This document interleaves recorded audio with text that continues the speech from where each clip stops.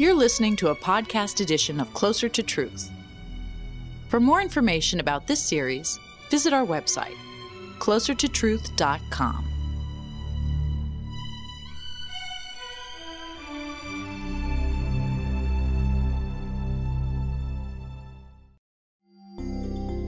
Robert Lawrence Kuhn here, host of Closer to Truth. If you enjoy our podcast, be sure to check out our other platforms like our YouTube channel, featuring thousands of video interviews with the world's leading scientists, philosophers, thinkers. And follow us on X and Instagram to stay up to date with announcements, giveaways, new content, and more. Thank you for your support wherever you follow us. Now, on to the show. Welcome to Closer to Truth. I'm speaking with theoretical physicist Carlo Rovelli about his expansive, exhilarating new book, White Holes. The book offers a scientific and poetic understanding of some of the most astounding ideas in astrophysics and cosmology. I absolutely love the book. I learned some too. Welcome, Carlo. It's great to see you again. Congrats on White Holes. Thank you, Robert. Thank you very much for what you've said, and it's a pleasure to be again with you here. Before we focus on the science, and we're going to get into quite a bit of depth, let's just explore the poetry for an opener. I appreciate the poetic parallelisms throughout the book about the deepest ideas in physics and cosmology: black holes, white holes, time, irreversibility, often referring to Dante and his guides in the Divine Comedy. It's wonderful to read, but is there a serious, deep message here about the aspirations and quests of the human spirit to discern what we perceive to be ultimate reality? Maybe yes, or maybe several. One is that I do think that the poetic imagination and the scientific imagination talk to one another. There is a reciprocal inspiring, I would say. Of course, they're very different. The methods are different. Validation is different. But there's a dialogue that goes back and forth. And specifically Dante, when I was writing this book, going to the horizon of the black hole, going inside, coming out the other side, my Italian education just was screaming inside me, it's the same trip as Dante. So the parallel came natural to me. Yeah, it really works wonderfully in the book, and it flows, and it's just a terrific read. All right, look, this is how we're going to organize our talk. You have three sections in the book: black holes, white holes, and then the third section, fascinating, on time and irreversibility. We'll cover each of those, and then I want to have a final fourth section, which I'm going to throw at you a rapid fire round of really big questions to which I want you to promise to give really short answers. Okay. Okay. I'll do my best.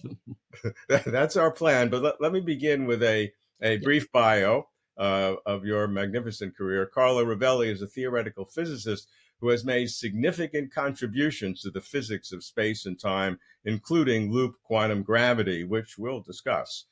His books include 7 Brief Lessons on Physics, The Order of Time, and Helgoland. All are international bestsellers translated into more than 50 languages.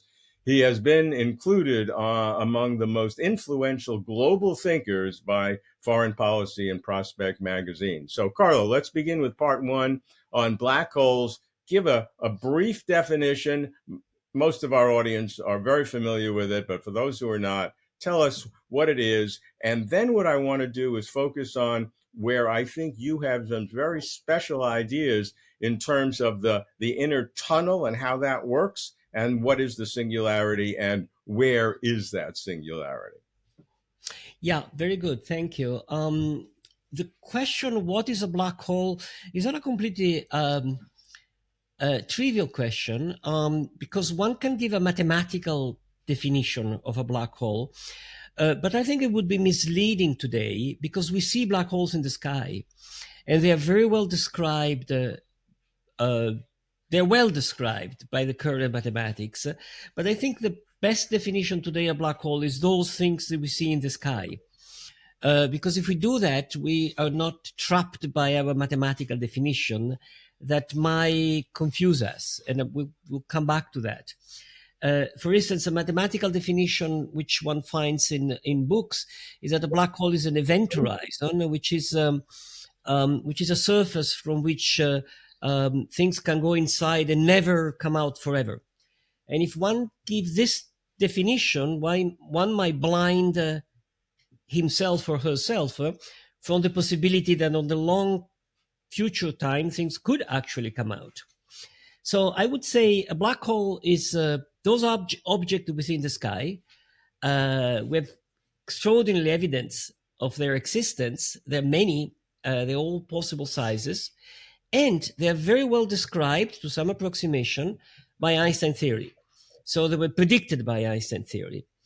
And most of those that we see were formed by stars which have stopped burning, and so they don't have the pressure that keep them open. The weight of the star make the star sort of collapse into itself, become smaller and smaller.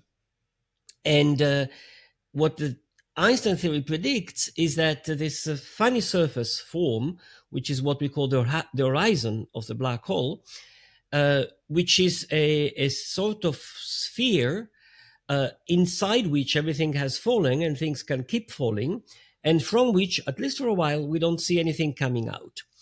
And there is an enormous amount of density, so enormous mass in a small region. There's very strong distortion of space and time outside. And all the astrophysical evidence about this object confirms Einstein theory, namely that there is this incredible distortion of the speed of time and the geometry of space in the vicinity of these objects. So that's, I would say, what a black hole is. Okay. So the sky, well described by GR. So just to give a sense of where these are, we find them at the center of, if not every single galaxy. I think we now think that there is a black hole in the center of a galaxy, which gives some sense of galactic formation and such. There are other black holes of different sizes, as you've said. So they're throughout the universe. We now believe that there are literally billions of them. And also in the early universe, through James Webb Space Telescope, we now see black holes apparently occurring earlier than we thought they should have been due to the collapse of stars. Does that affect the theory at all? Yes, for sure. We haven't seen all the possible black holes that could be out there. We were surprised by finding black holes bigger than we expected, surprised by finding black hole earlier than we expected in the universe. We've seen many black holes with masses of the order bigger than the sun, which are the ones we understand better because we know the cycle of the life of a star, and we know that the star bigger than the sun are likely to become black holes. And we see these huge, colossal black holes in the center of galaxies that you say almost every galaxies have one of these colossal black holes in the center, million times the sun mass or even billions. So there's all this variety of objects out there. Probably, I would say, most likely we haven't seen all of them yet, all kind of black holes yet. Yeah, indeed. Black holes is probably in one of the areas of cosmology where we've had the most new information. In addition to the expansion of the universe, of course, is probably the area of the greatest knowledge in terms of quantum physics and general relativity and how it all works. So the more varieties, as you say, that we discover, the more tools we have or areas to test our physics. And so it's a remarkable area. So now, look, I want to focus on what I thought was some of the really exciting original aspects of the book. And the first one is this tunnel description. And you have some very nice illustrations in the book, especially as time goes on, when there's a shrinking of the black hole due to Hawking radiation, that inside the tunnel can still get longer and bigger and infinite. Yes. that sounds very counterintuitive. Yes. Let me say this. In the book, I describe as careful as I can what happened on the horizon itself, near the horizon and just inside the horizon, and the time distortion, because time is slowed down dramatically near the horizon. So I give a careful description of that. And this is just relativity, Einstein theory. And then I describe, if we go in, imagine we approach a black hole, we cross the horizon, we're inside, the geometry inside. And there is a common misunderstanding, quite widespread, which I try to correct. And this is not my original idea. I'm just going to explain in general relativity a bit better. It's what follows from Einstein theory. It's a common misunderstanding about what is inside. People sometimes have the idea that inside there is something static, like outside, right? It's a black hole, nothing happens. Unless something falls in new, you can imagine you sit outside the black hole and just wait, and the black hole stays there. And it's a common idea that inside nothing happens also. And you can go down, you can fall to the center, and in the center there is the so-called singularity, where is the point where general relativity does not work anymore. Now, this picture is wrong because the inside of black hole is not static, is not stationary. So there is no picture of the internal geometry of black holes at some time, at any time, the same. The interior geometry is dynamical, keep changing, keep moving, and the geometry keep moving. And most importantly, the singularity is not down at the center. So the best way of understanding the internal geometry is to think that the inside is very big. So you have the horizon, which is a sphere. You go in, and to your surprise, if you want, the inside is much bigger than you would expect from the size of the sphere, which is, of course, allowed by general relativity because it allows distortion of space. So this is a huge distortion of space. So in a sphere like this size, inside there is a huge thing which you can describe as a long tube, very, very long tube. And as time goes on, two things happen. So imagine you go in, it's dynamic, so it changes. One thing is that the tube becomes longer and longer and longer. And in the meanwhile, the angular size of the tube shrinks around you. So you're inside, the tube becomes longer and longer. You never get to down there. Down there, there's still the star that originated the black hole. And this tube shrinks around you. And in a short time, in your clock time there, in a short clock time there, the tube shrinks around you and becomes a singularity. So the curvature grows until the point in which it becomes infinite. Or if you want, general relativity is not reliable anymore. You expect something else to happen. Now, during that process, that the tube gets longer and thinner, if you will. I don't know if these terms are proper. Yeah, I think it's very good. It's longer and thinner is the right term. Okay. And you also say that the original star, which was falling into the singularity in its frame of reference, continues to fall.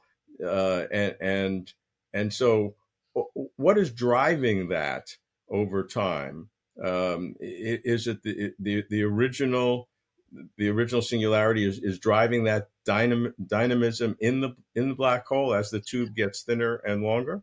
So far, there is no singularity at all. This is just classical general relativity. This is exactly the prediction of Einstein equations. What is driving this dynamics is the dynamic of space and time itself. It's like gravitational waves. It's the actual dynamical evolution of the shape of space as described by Einstein equations. So the Einstein equation, Einstein theory, it's a dynamical theory about the shape of space and the shape of space-time.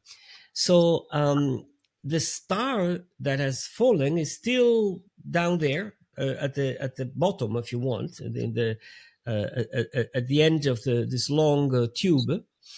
And the tube itself is shrinking, as you say, become thinner and longer, which means that's a key point. At some point, there is a singularity. Okay, the singularity is where the Einstein theory goes wrong. Now, where is the singularity? The singularity is not down there where there is a star. The singularity is all over. It's wherever you are inside the black hole. At some point, you're the universe, the space shrinks around you, and you fall and you find yourself in a singularity. If you want an analogy, imagine you enter in a room, and you're told that somewhere you're going to be squeezed. A black hole is not that there's a corner of the room down there where there is a singularity. Wherever you are in the room is squeezing around you. So you find the singularity in the future of wherever you are, not in a point in space, but in a point in time, so to say. Yeah, so that's the key idea. The singularity is not at a specific point in space at the center or at the of the black hole horizon. It's a point in time after this event occurs. Now, when you say you reach that singularity, is that a step function, a very fundamental change at that point, or is it it's obviously happening gradually? But is there a fraction of a nanosecond, an attosecond that it actually occurs? You reach the so-called singularity gradually, but in the following sense. If we just take Einstein theory, which is generically reliable until something goes wrong, the singularity is a point, or if you want, a moment of time. So it's the end of the evolution when this tube shrinks and becomes a line. However, this is the point. We expect that when the tube is very thin, Einstein theory is not good anymore, because that's when we expect quantum phenomena comes in.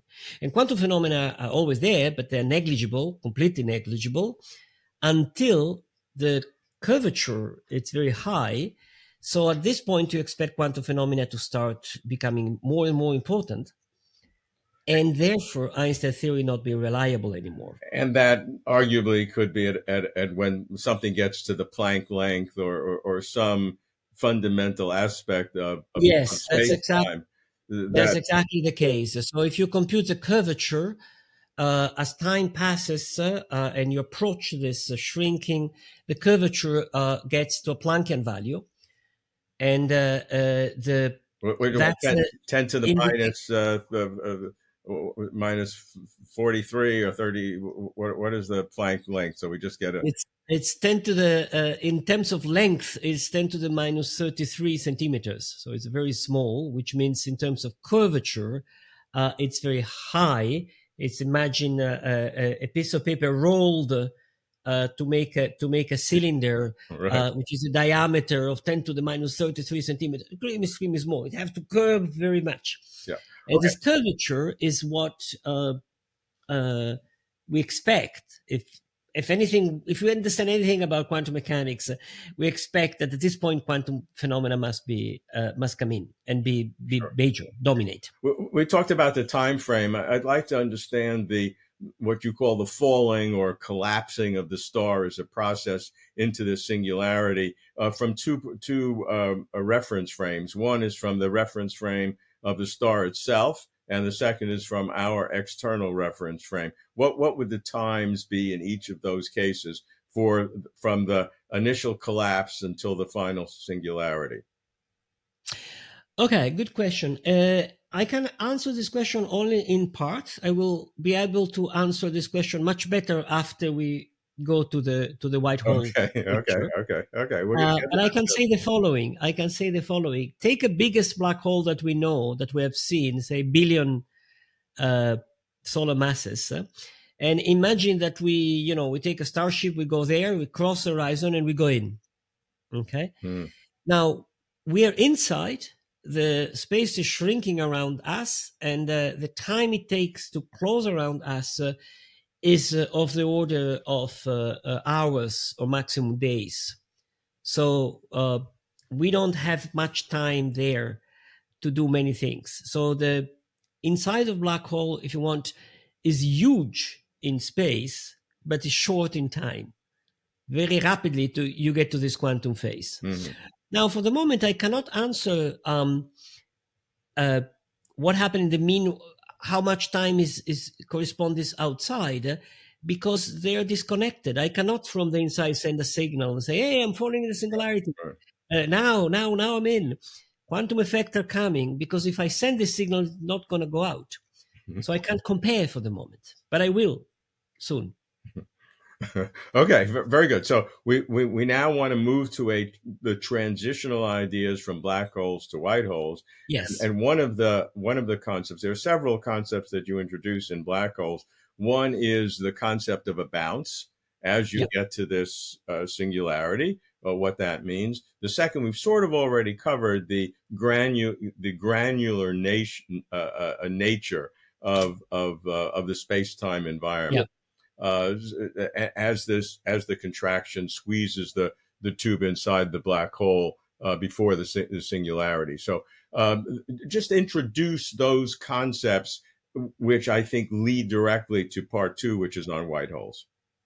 Yeah, and this to introduce this concept, the important thing to say is now we are jumping out of classical generativity of Einstein theory. So to know what happened next, we need a theory of quantum gravity. We need to know how quantum effects affect space-time. And there's no consensus theory of quantum gravity. There are, because there are some theories out there, but there's no experiment so far or no observation that supports them. But there are some theories. So we can use these theories, and the theory on which I've worked a lot during my life, as you mentioned, is loop quantum gravity, which arguably it's most developed, or among the most developed tentative theories of quantum gravity. So we can use it and have an educated guess of what happened next. And what the theory tell us, it's two things. One is that there is a quantization of space in the sense of quanta, grains, very similar to the quantization of light, which is the quantum phenomena that the light that we see has a granular structure. We can think of it as made by photons. More precisely, when it arrives on a screen, light arrives in dots, in individual dots. So these are the individual grain of light. And we know the size of this grain for even frequency of light. Now, similarly, what the quantum theory of gravity, what loop quantum gravity predicts, is that the continuous space of general relativity also, it's granular, exactly in a very similar manner. And we can predict the size of its quanta of space, its grain of space, which means that you cannot go smaller than that. These are the minimal size sort of space. There's no space smaller than that, which of course tell us that this tube cannot shrink more than something, because there is nothing smaller than something. So something must happen. The second defining feature, I would say, of quantum mechanics is probability.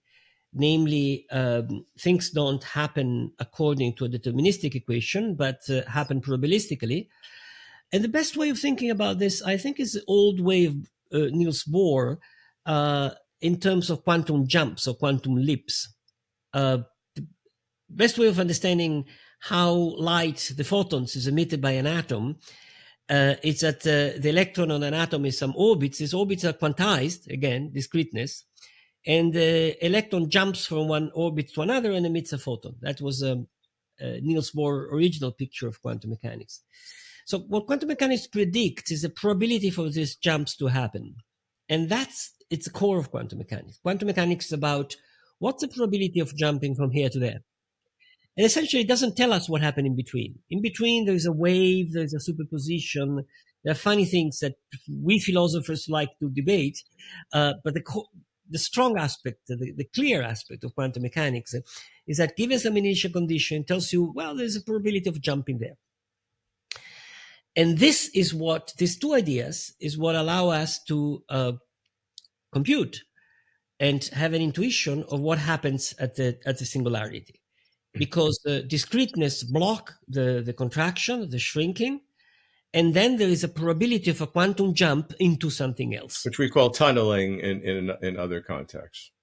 Yes, the two defining and most important aspect of quantum theory that comes in here are granularity and the quantum leaps probability. Granularity is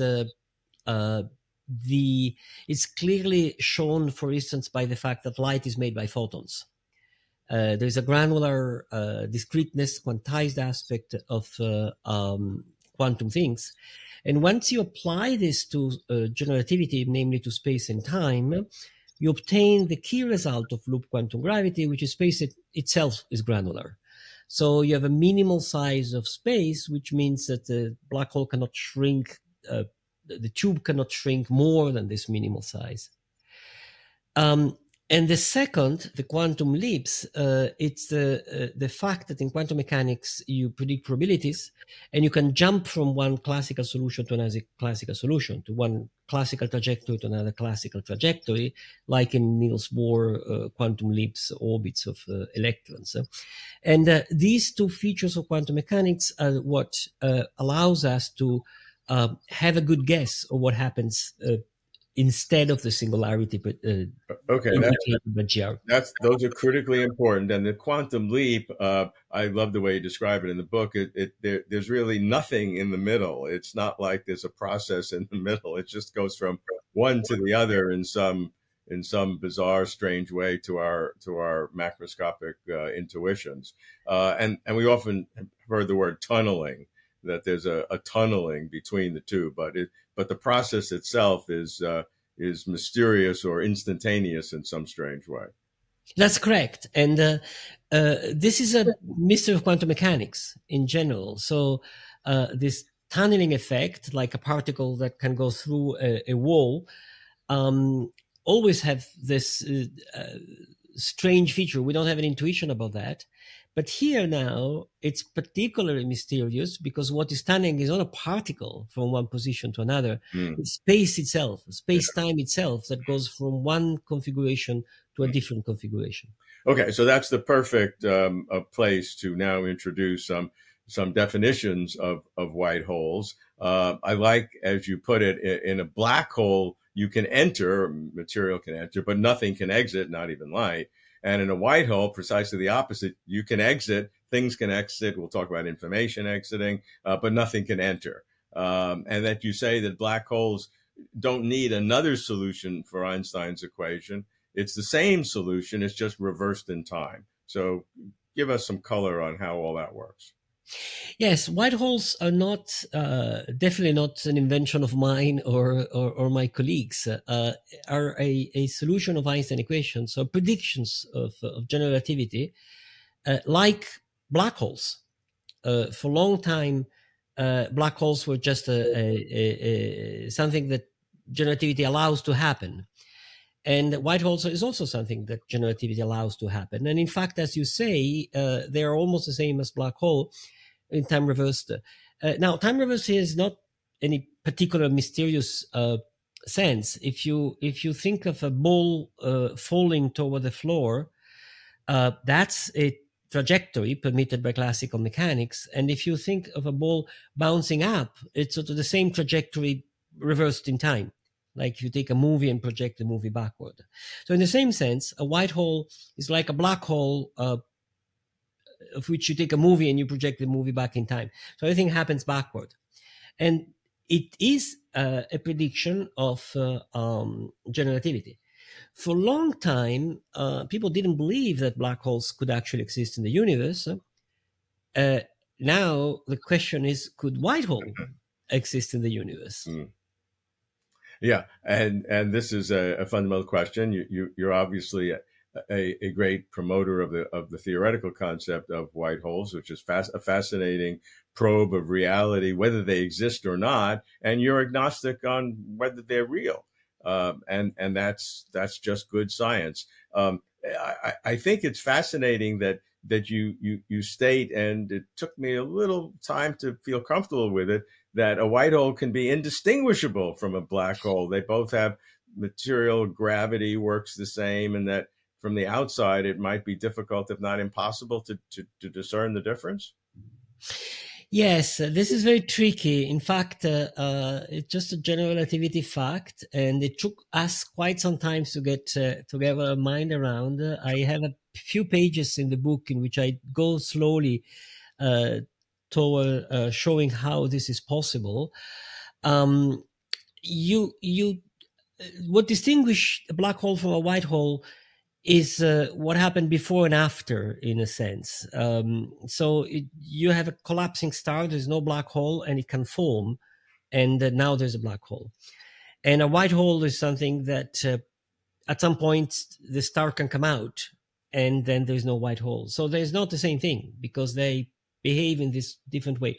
But as long as nothing goes in and goes out, if you just sit near a black hole or sit near a white hole for a while, you cannot distinguish the two. And that's quite surprising. One way of realizing that is that we say that a black hole is something you can enter and not exit. That's true. But if you sit near a black hole, you don't see things entering because you see things slowing down and approaching the black hole and never entering. The reason being that the light emitted by something takes longer and longer to come out. So if I go near a black hole, near the horizon, I send you a message, you receive it today, and then tomorrow I send you another message, and you receive it in a month. And then I send you another message just before entering, and you receive it in 1 year. And just a moment before entering, I send you another message, you receive it in 100 years. So while you wait, you always see me approaching and never coming in. This is the funny distortion of time of general relativity. And that's for a black hole. That's for a black hole. But a normal black hole. Yeah. A normal black hole. Yeah. Which means we don't see things actually entering a black hole. Okay? Things do enter. If you go there, you can enter. But if you're at the distance, you don't see anything enter.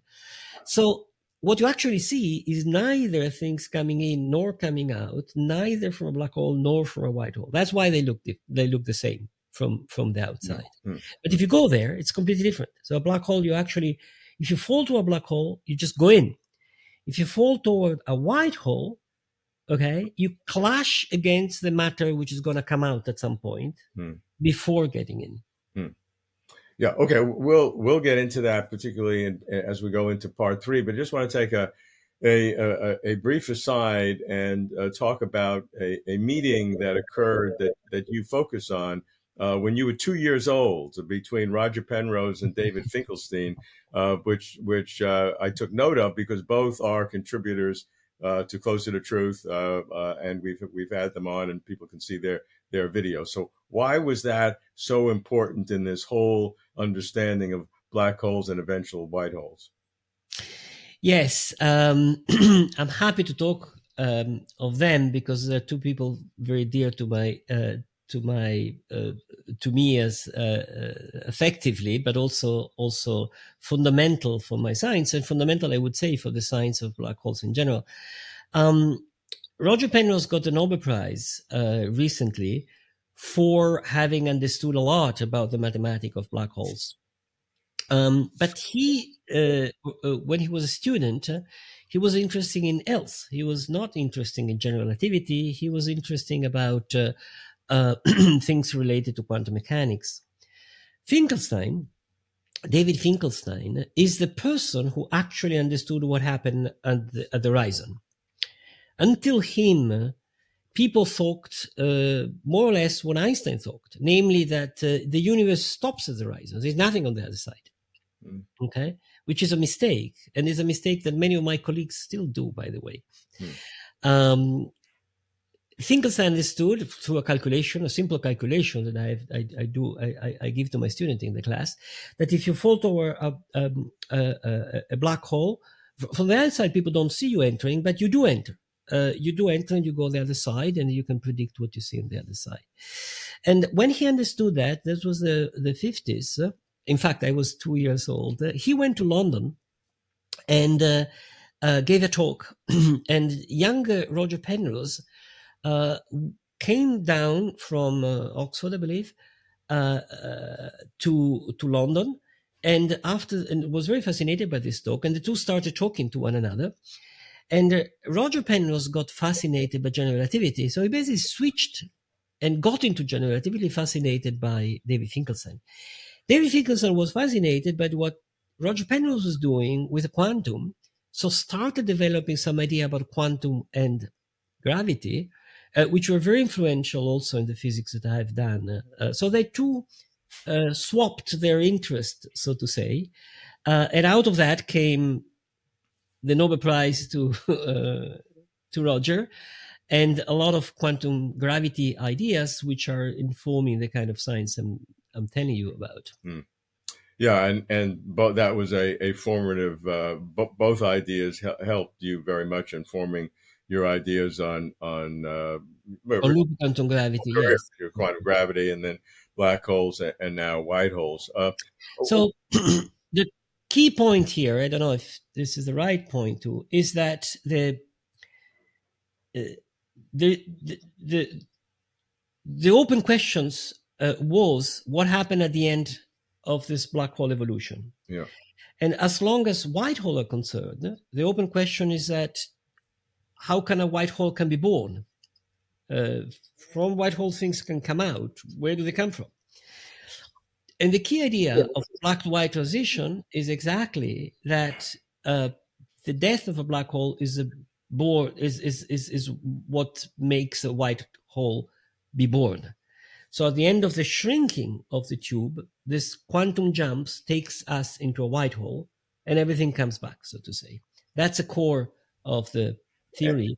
And so that's the bounce, so to speak, that the bounce is the conversion of a black hole into a white hole when it reaches the Planck limit as defined by loop quantum gravity.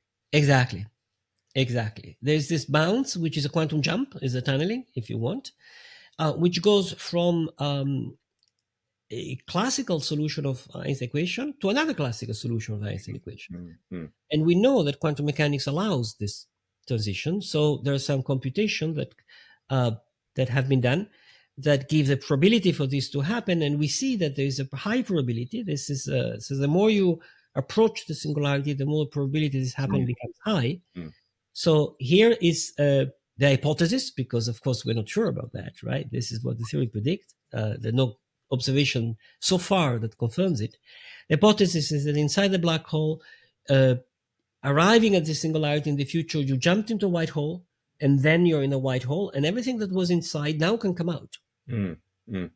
And as we'll see, this is a solution, maybe not the right solution, to the information paradox on the horizon, which is a major focal point. And your solution seems very elegant, which doesn't necessarily mean it's correct, of course. But once again, at that bounce, it's nonsensical to ask what happens in that bounce, how that happens. That's just the brute fact of tunneling or the quantum leap. Yes, and it's in a sense the most fascinating things, because here we're really going to the core of quantum gravity, right? Quantum gravity, it's a way of thinking reality where you don't need things to happen in space and in time. You're jumping from one space-time to another space-time through quantum probability, so to say.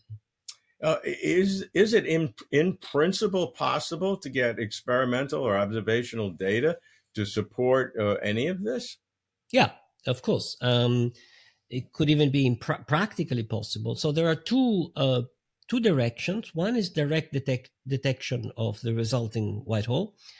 So this resulting black hole is small because they happen when the black hole the jump happens when the black hole has become sufficiently small for this to happen. Because when the black hole evaporate through Hawking evaporation, become very small. At this point, you're deep into a quantum gravity regime.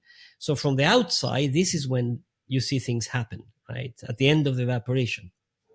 So the white hole are small, and loop quantum gravity gives indication that they're stable or semi-stable. They can live very long time. So the prediction here is very precise. There is a semi-stable particle object at a given mass that we can compute, which is of the order of the Planck mass. Planck mass is not very small. it's a fraction of a microgram. So it's a mass of a hair, roughly. So the prediction is that there could be in the universe a lot of little things, the mass of a hair floating around that have no charge, they don't interact, strong interaction, weak interaction, just gravitationally, and they float around. So this could be detected. And we're working on how to detect these things. The technology seems not too far from the possibility of detecting these things using some quantum detectors. And so the best would be to see these things, see these Planck mass things, right? If it is a Planck mass, is almost clearly a quantum gravitational thing, because it's right the scale of quantum gravity. Now, the possibility which I find extremely fascinating, and it's really what motivates the interest in all that, is that a lot of these little Planck mass things could be the mysterious dark matter that astronomers see in the sky. So if in the early universe, near the Big Bang or before the Big Bang, who knows, small black holes have finished evaporation, they're transformed into white hole, there could be all these little things around. And if so, there should be some matter which is dark, which only interact gravitationally. And look, there is. It's called dark matter.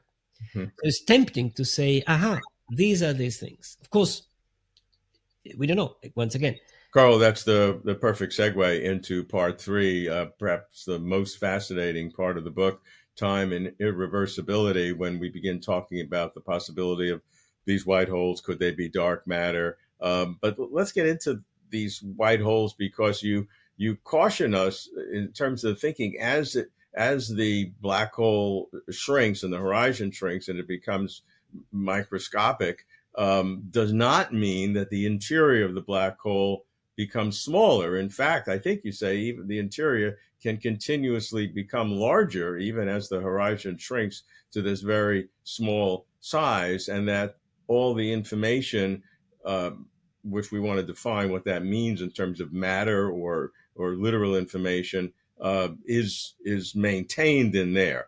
So, I mean, this boggles the imagination. I just want to ask, is what I said a correct understanding of the book? Yes, it's correct. And I think there is a common misunderstanding today in theoretical physics that small things cannot contain large information, which is only true as long as the horizon is eternal, if you want, as long as a black hole remains a black hole. But a black hole becomes white hole, so whatever is inside can come out. And as you said, this is general relativity. A small horizon does not mean a small inside. A small horizon, so a small black hole, could have a huge space inside. That's just classical GR that shows that. And inside there could be an enormous amount of information. Now, information is not something mysterious. Is that if you know exactly what inside there and what is outside, you can reconstruct what was in the past. That's the meaning of information. Yes. So if you know the past, you can predict the future. Principle, if you know the future, you should be able to reconstruct the past, if you could know everything. Okay? But to reconstruct the past, what is outside is not sufficient. You also need the inside, because some information has gone inside. And inside the black hole is an enormous amount of space. And because of that, there is a container for all possible information that you want. And is there a limit of the internal size as the external size is finite and very small, or? Yes, it depends on the original mass of the star. Oh, okay. That fell in. Okay. So you start from a star, which is a certain mass. You evolve for a certain time, outside time, which is the time it evaporates. And from the time and the original mass, you have a finite volume inside. So inside the volume is not infinite. It's finite. It's bigger if the original star was larger. Right.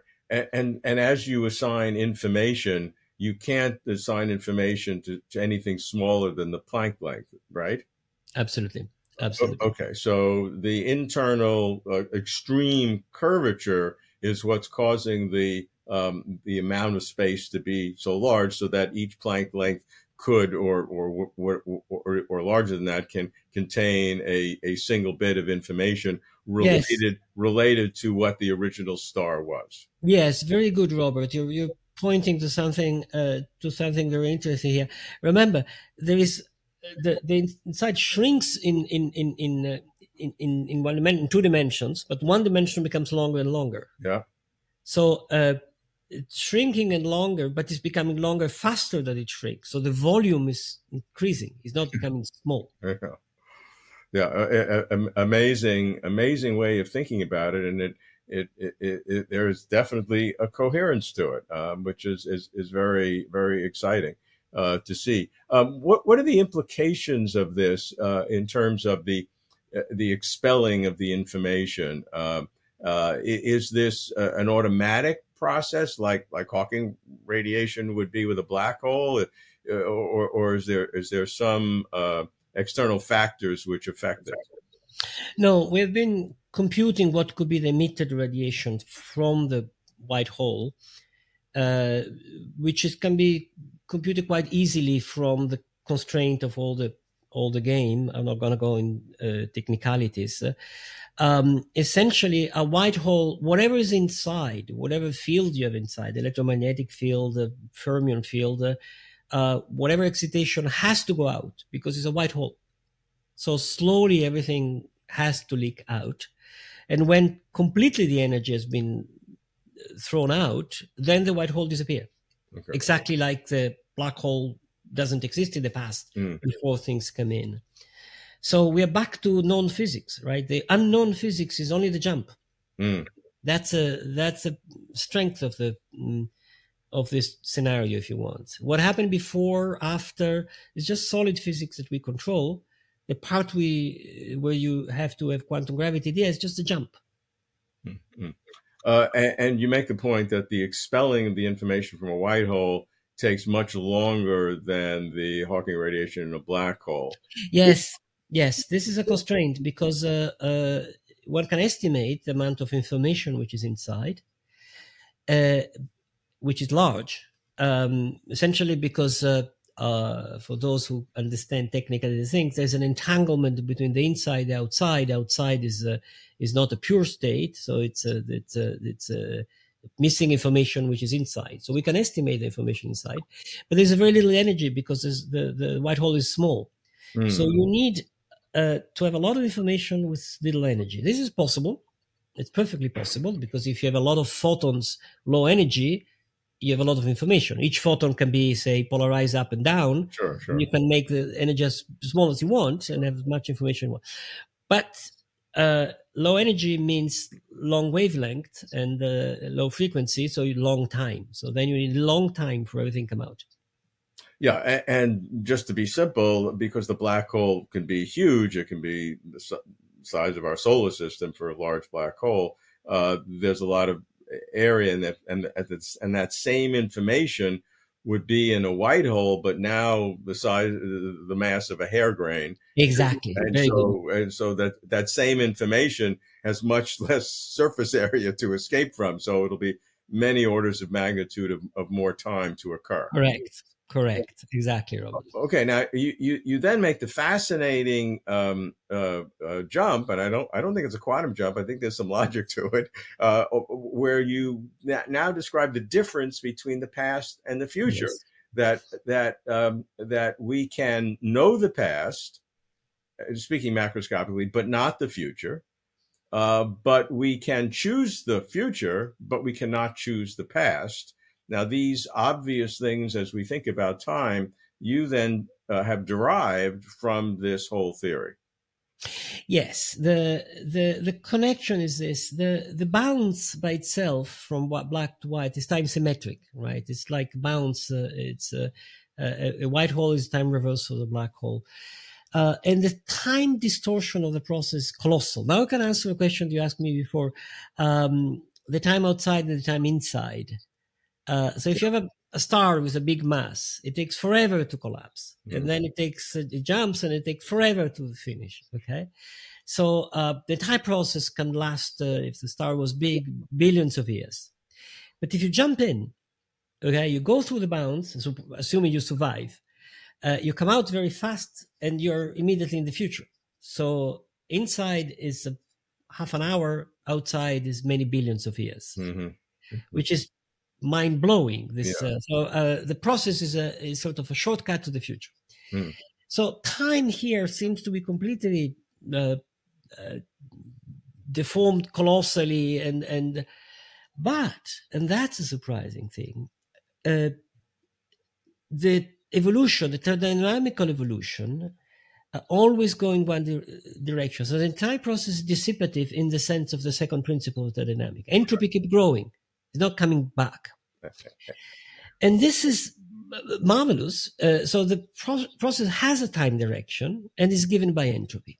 And then in the book, I ask, wait a minute, where does the time direction come from? Yes. In the phenomena that to us are more time directed, like what you mentioned, right? We remember the future, we don't remember the past. We remember the past, we don't remember the future. We can decide what to do, where to go for dinner tomorrow, but we cannot decide where to go to dinner yesterday. There's nothing to do. So there seems to be something dramatically different between past and future. And yet physics tells us that that's not the case. It's only entropy, which means how things are arranged. It's only accidental.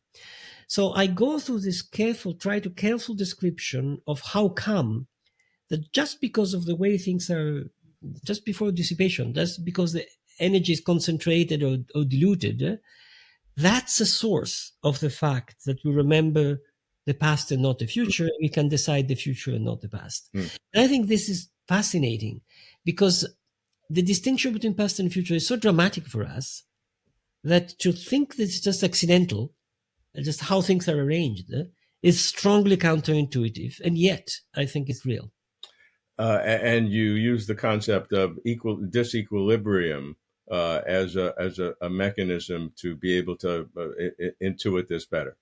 Yes, because if you take a physical system, and you wait long enough with some conditions, it goes to equilibrium. And when it's at equilibrium, okay, all temperature are the same, everything equilibrates. Then you don't see distinction for the past and the future. You only see distinction of the past and the future in the equilibration. And so therefore, at some point, something is out of equilibrium, and that's what generates a direction of time. The flowing out of it is the direction of time.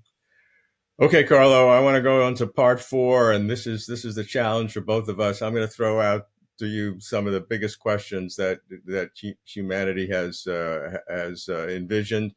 I'll try. Many of them are the core, closer to truth, and we have fun with it. But all of these are literally derived from the work that you've done on black and white holes. So try to answer from that perspective. So number one, we started with past and future and how you've determined it with equilibrium, disequilibrium. What are the implications for the philosophy of determinism, where everything, Laplace's demon and all of that, or different versions of, and human free will? Great question. I have strong opinions about that. I think you have strong opinions about everything. I think this is a criticism. No, it's a compliment. It's a compliment. On Closer to Truth, it's a compliment. Absolutely. I think that, let me try to get a short answer. I think there's no contradiction whatever between what we generally call free will and determinism, or quantum probabilism, or whatever. I think the contradiction comes because we overestimate what is it to be free. Namely, if we think that to be free means to be outside physics, so to say, and influencing things to sort of magic way from the outside, that is not true. We are free because what happened to the future depends on what happened in our brain. To depend on us, because we are our brain, but our brain is physical. So in that sense, we decide without any contradiction to determinism. Yeah, and that's a compatibilist kind of argument based on the physics as opposed to based on philosophy. I accept it. Doesn't mean I believe it. I accept that's a good coherent answer. Next, the Big Bang, the origin of our universe, at least. This is obviously a major issue, indeed the central issue, perhaps in cosmology. And there are many theories in terms of how it began or a big bounce. Is the work that you've done on white holes from this bouncing from black holes, are there any potential implications of that, not just for an individual of the billions and billions of black holes, but the implications of that same process, that same concept of a bounce applying to the entire universe, at least the observable universe as we know it? Yes, the two phenomena are completely different, because one is black hole is a small thing, if you want. The universe is a big thing, it's different. And the geometry is different. But there is a similarity. There are some analogies in the physics of the bounce inside the black hole and the physics of the possibility of a big bounce, namely the universe, the Big Bang coming from a previous contracting phase. Mm. So we don't know what happened at the Big Bang. I think it's fair to say. But I find the calculation that suggests that there could be a bounce, not a Big Bang. So not the Hawking start from nothing, but actually a contraction and then an expansion. I find it's a plausible answer that I find quite convincing, but not far from being sure. And does that, in essence, resurrect in a different form the steady state idea that the universe is eternal, going from contraction from expansion to contraction to bounce, and then starting over again? Would that could that have been infinite in times past, as opposed and as well as infinite into time future, or does that itself have to have a starting point? No, I would distinguish completely what we are studying now about the Big Bang from the big questions of, but then what about the origin of everything? So I think it's a mistake that we make every time we understand a little thing. We sort of want extrapolate to infinity. I say, as scientist, we had no idea what happened in the past. We learned 14 billion years. Now we might learn 14 billion years in a little bit. Let's not from that to extrapolate too much. We have no idea whatsoever on the long range in the past, in the future, spatially. Okay. Let's talk about the holy grail of quantum gravity and quantum space-time as you expanded it, and quantizing space-time. Yeah. Loop quantum gravity and string theory, arguably the two arch rivals currently. There are obviously other things to unify general relativity and quantum mechanics. Just from my level of understanding, it seems that there was a great deal of progress made in both of these separately, of course, the 1980s, the 1990s, your work in the 1990s, but less so in the past few decades. Is that a correct observation? And if so, why? Maybe my bias. I've seen in this century solving issues in loop quantum gravity which were confused 15 years ago, 20 years ago, like the classical limit, for instance, showing that you get general relativity classically and things like that.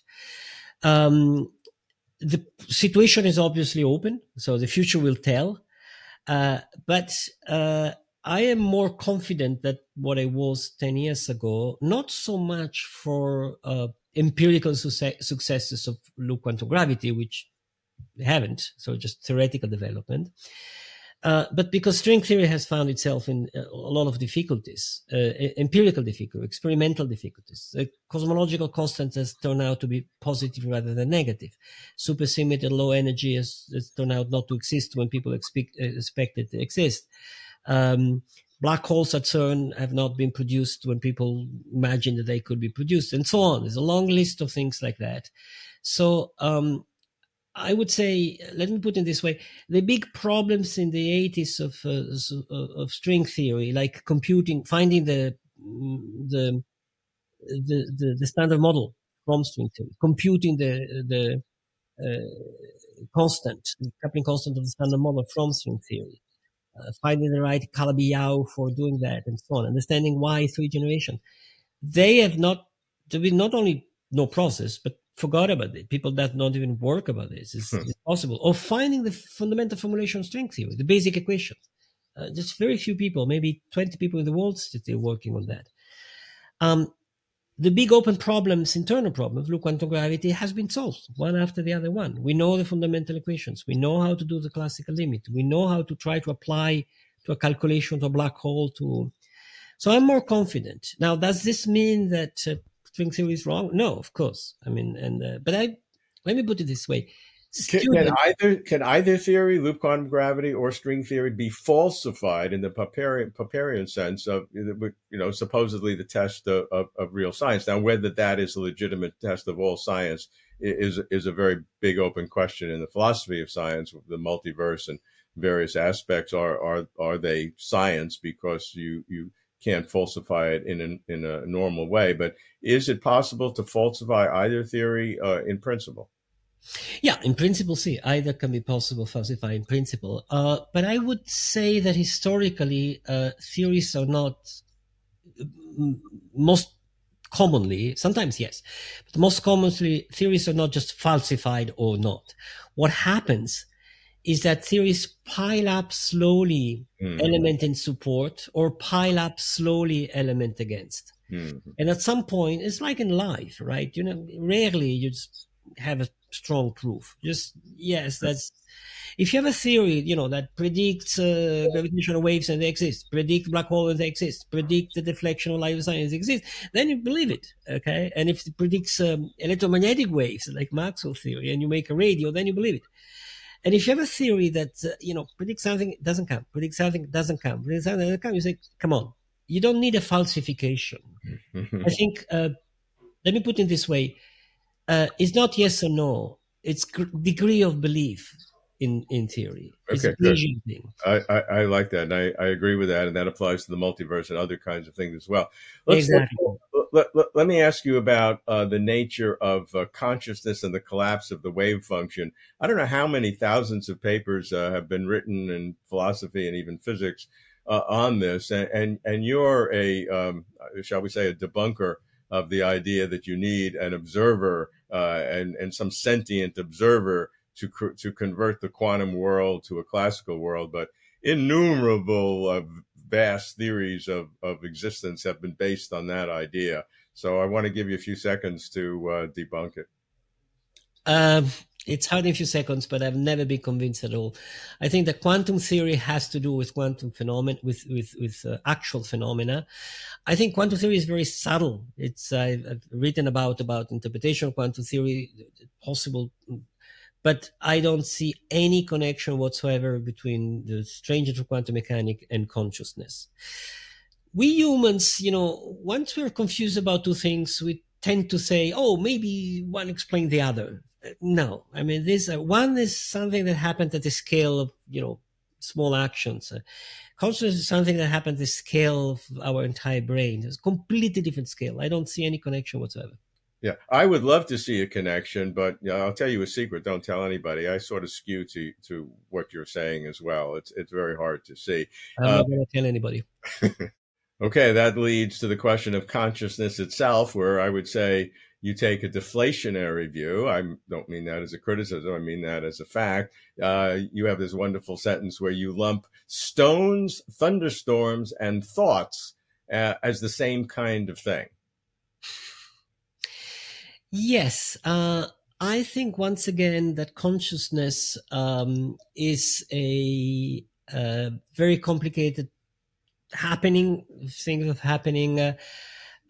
which we in large part haven't well unraveled, but it's not anything magic outside the complication of the rest of the universe. And I think it's a perspectival mistake to think that that there is something very, very different than anything else happening there.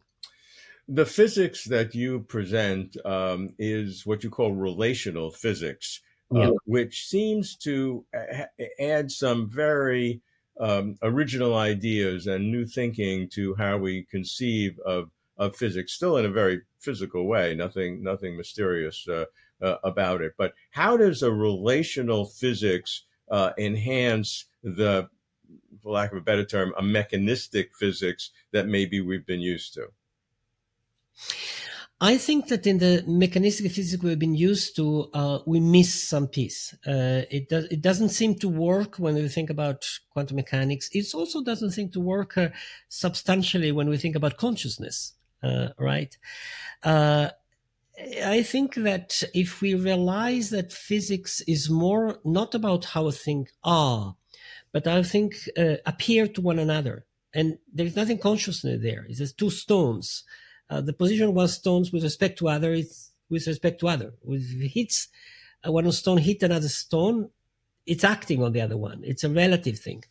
I think if we realize that the universe is better described in this relational manner, we have a tool for understanding basic physics. We have a tool for taking away some of the mystery of quantum mechanics, because after all, that's what quantum mechanics is telling us. And we have also a tool for realizing that consciousness is not so different than other things, because the way universe appeared to me as a subject, after all, is not so different to the way universe affect a stone. You say that this kind of relational physics, and I'm going to quote you because I want to be careful with the words, that this vindicates, you said, a very mild form of panpsychism. But then you add, of course, that the same fact undermines some of the motivations for the more marked or strong forms of panpsychism. So tell me how that works. Panpsychism, it's a word that literally means everything. It's psyche or mind. Or there's an aspect to everything that has some proto consciousness aspect to it. Mm-hmm. Right. The ambiguity of the term is that the proto, it's what is a proto bicycle? I mean, what is a proto thunderstorm? What is a proto? So I think what is our mind, it's very complex things that depend on the fact that we have eyes, we have brain, we have neurons, we have flesh, we have a social relation, with language, all that. Right. Now, if you strip this, take away everything, I think you don't get to stones because of what we said before. You get to relations. So if in that sense, there is something in common between our consciousness and everything else, not because everything else has some sort of thinking or subjective aspect, but because the best way of describing everything is relational.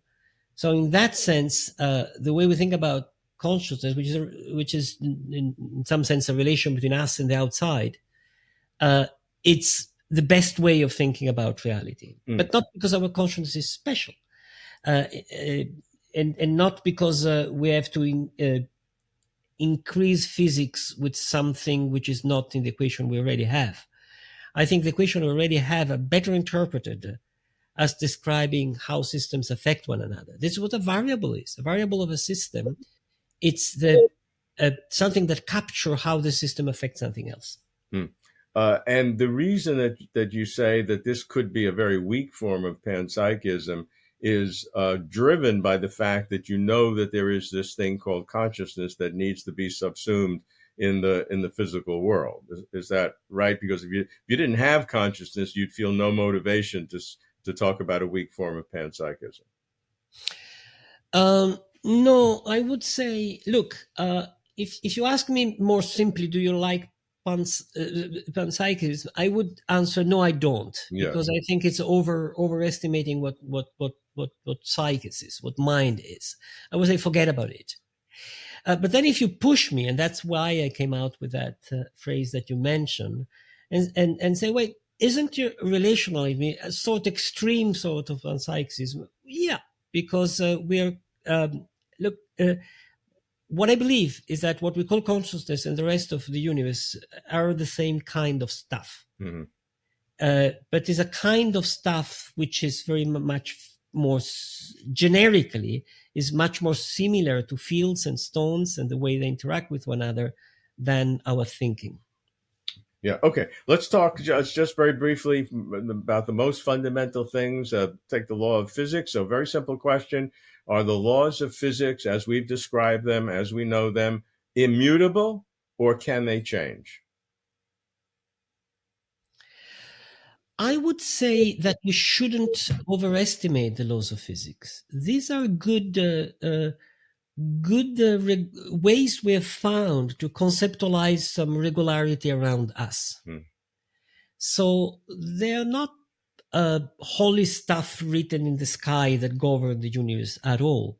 They're products of our human social activity who looking around say, look, things work this way, so let's call it a law of physics. Take Newton law. Okay, Newton law is fantastically attraction, works very well, but then it's just a rough approximation of something else that happened. I think they're all like that.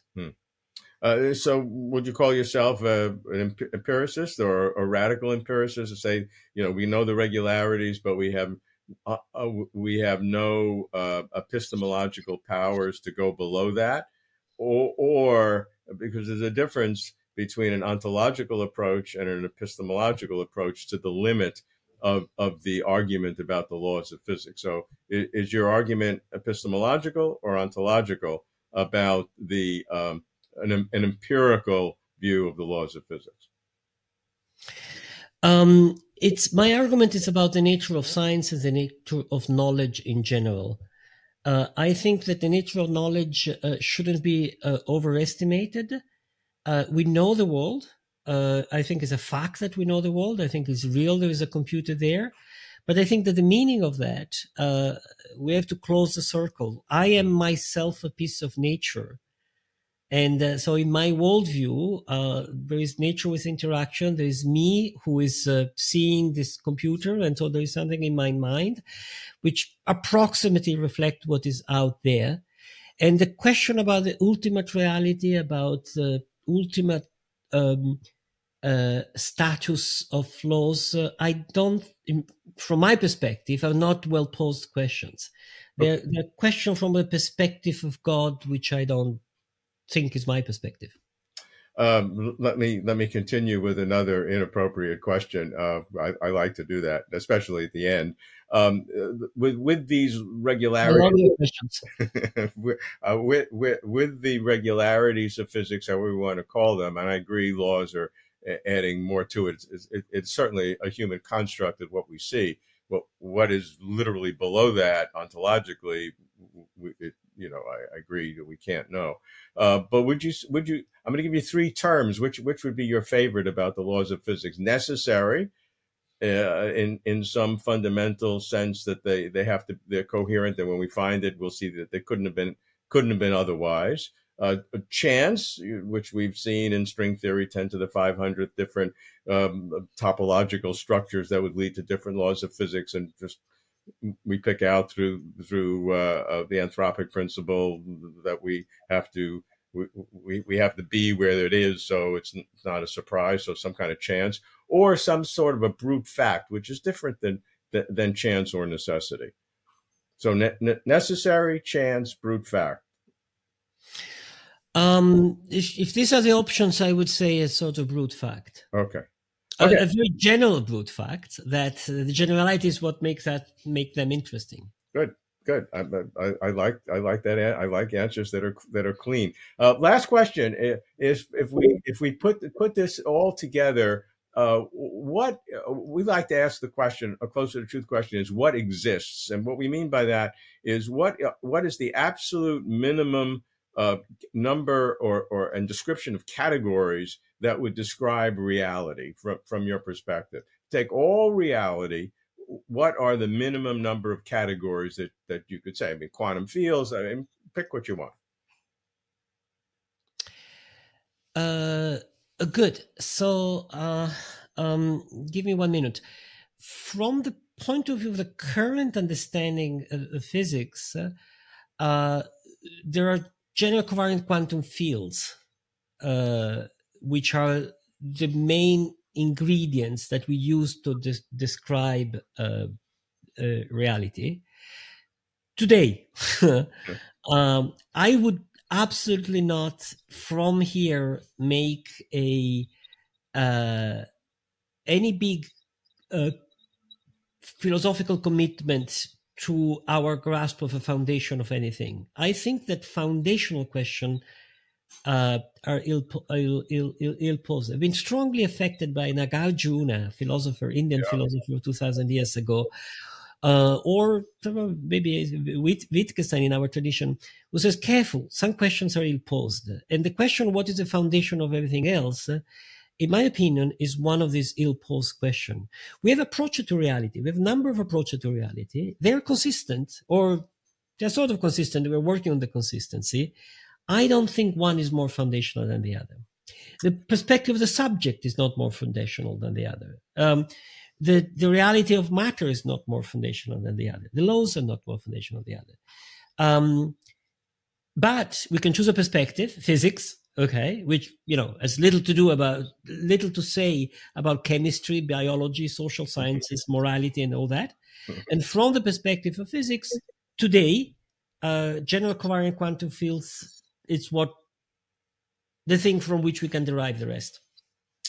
Carlo, this has been absolutely terrific. I can go on for all day. The book is wonderful. It's an enjoyable read. It's a quick read, but it is so engaging. Whiteholes, I recommend it for everybody. It is an enriching experience in many respects. So many thanks. I loved our conversations. Viewers can watch dozens of TV episodes and hundreds of exclusive videos on cosmology and fundamental physics, including certainly many with Carlo Rovelli on the Closer to Truth website and Closer to Truth YouTube channel. Also, other people we've mentioned, Roger Penrose, David Finkelstein, and others, Lee Smolin, Ed Witten, Stephen Weinberg, Kip Thorne, all of these on the Closer to Truth website and Closer to Truth YouTube channel. Carlo, once again, terrific. Great to see you. Congrats with the book. Thank you very much, Robert. That was great. I really liked it. Thanks everyone for watching.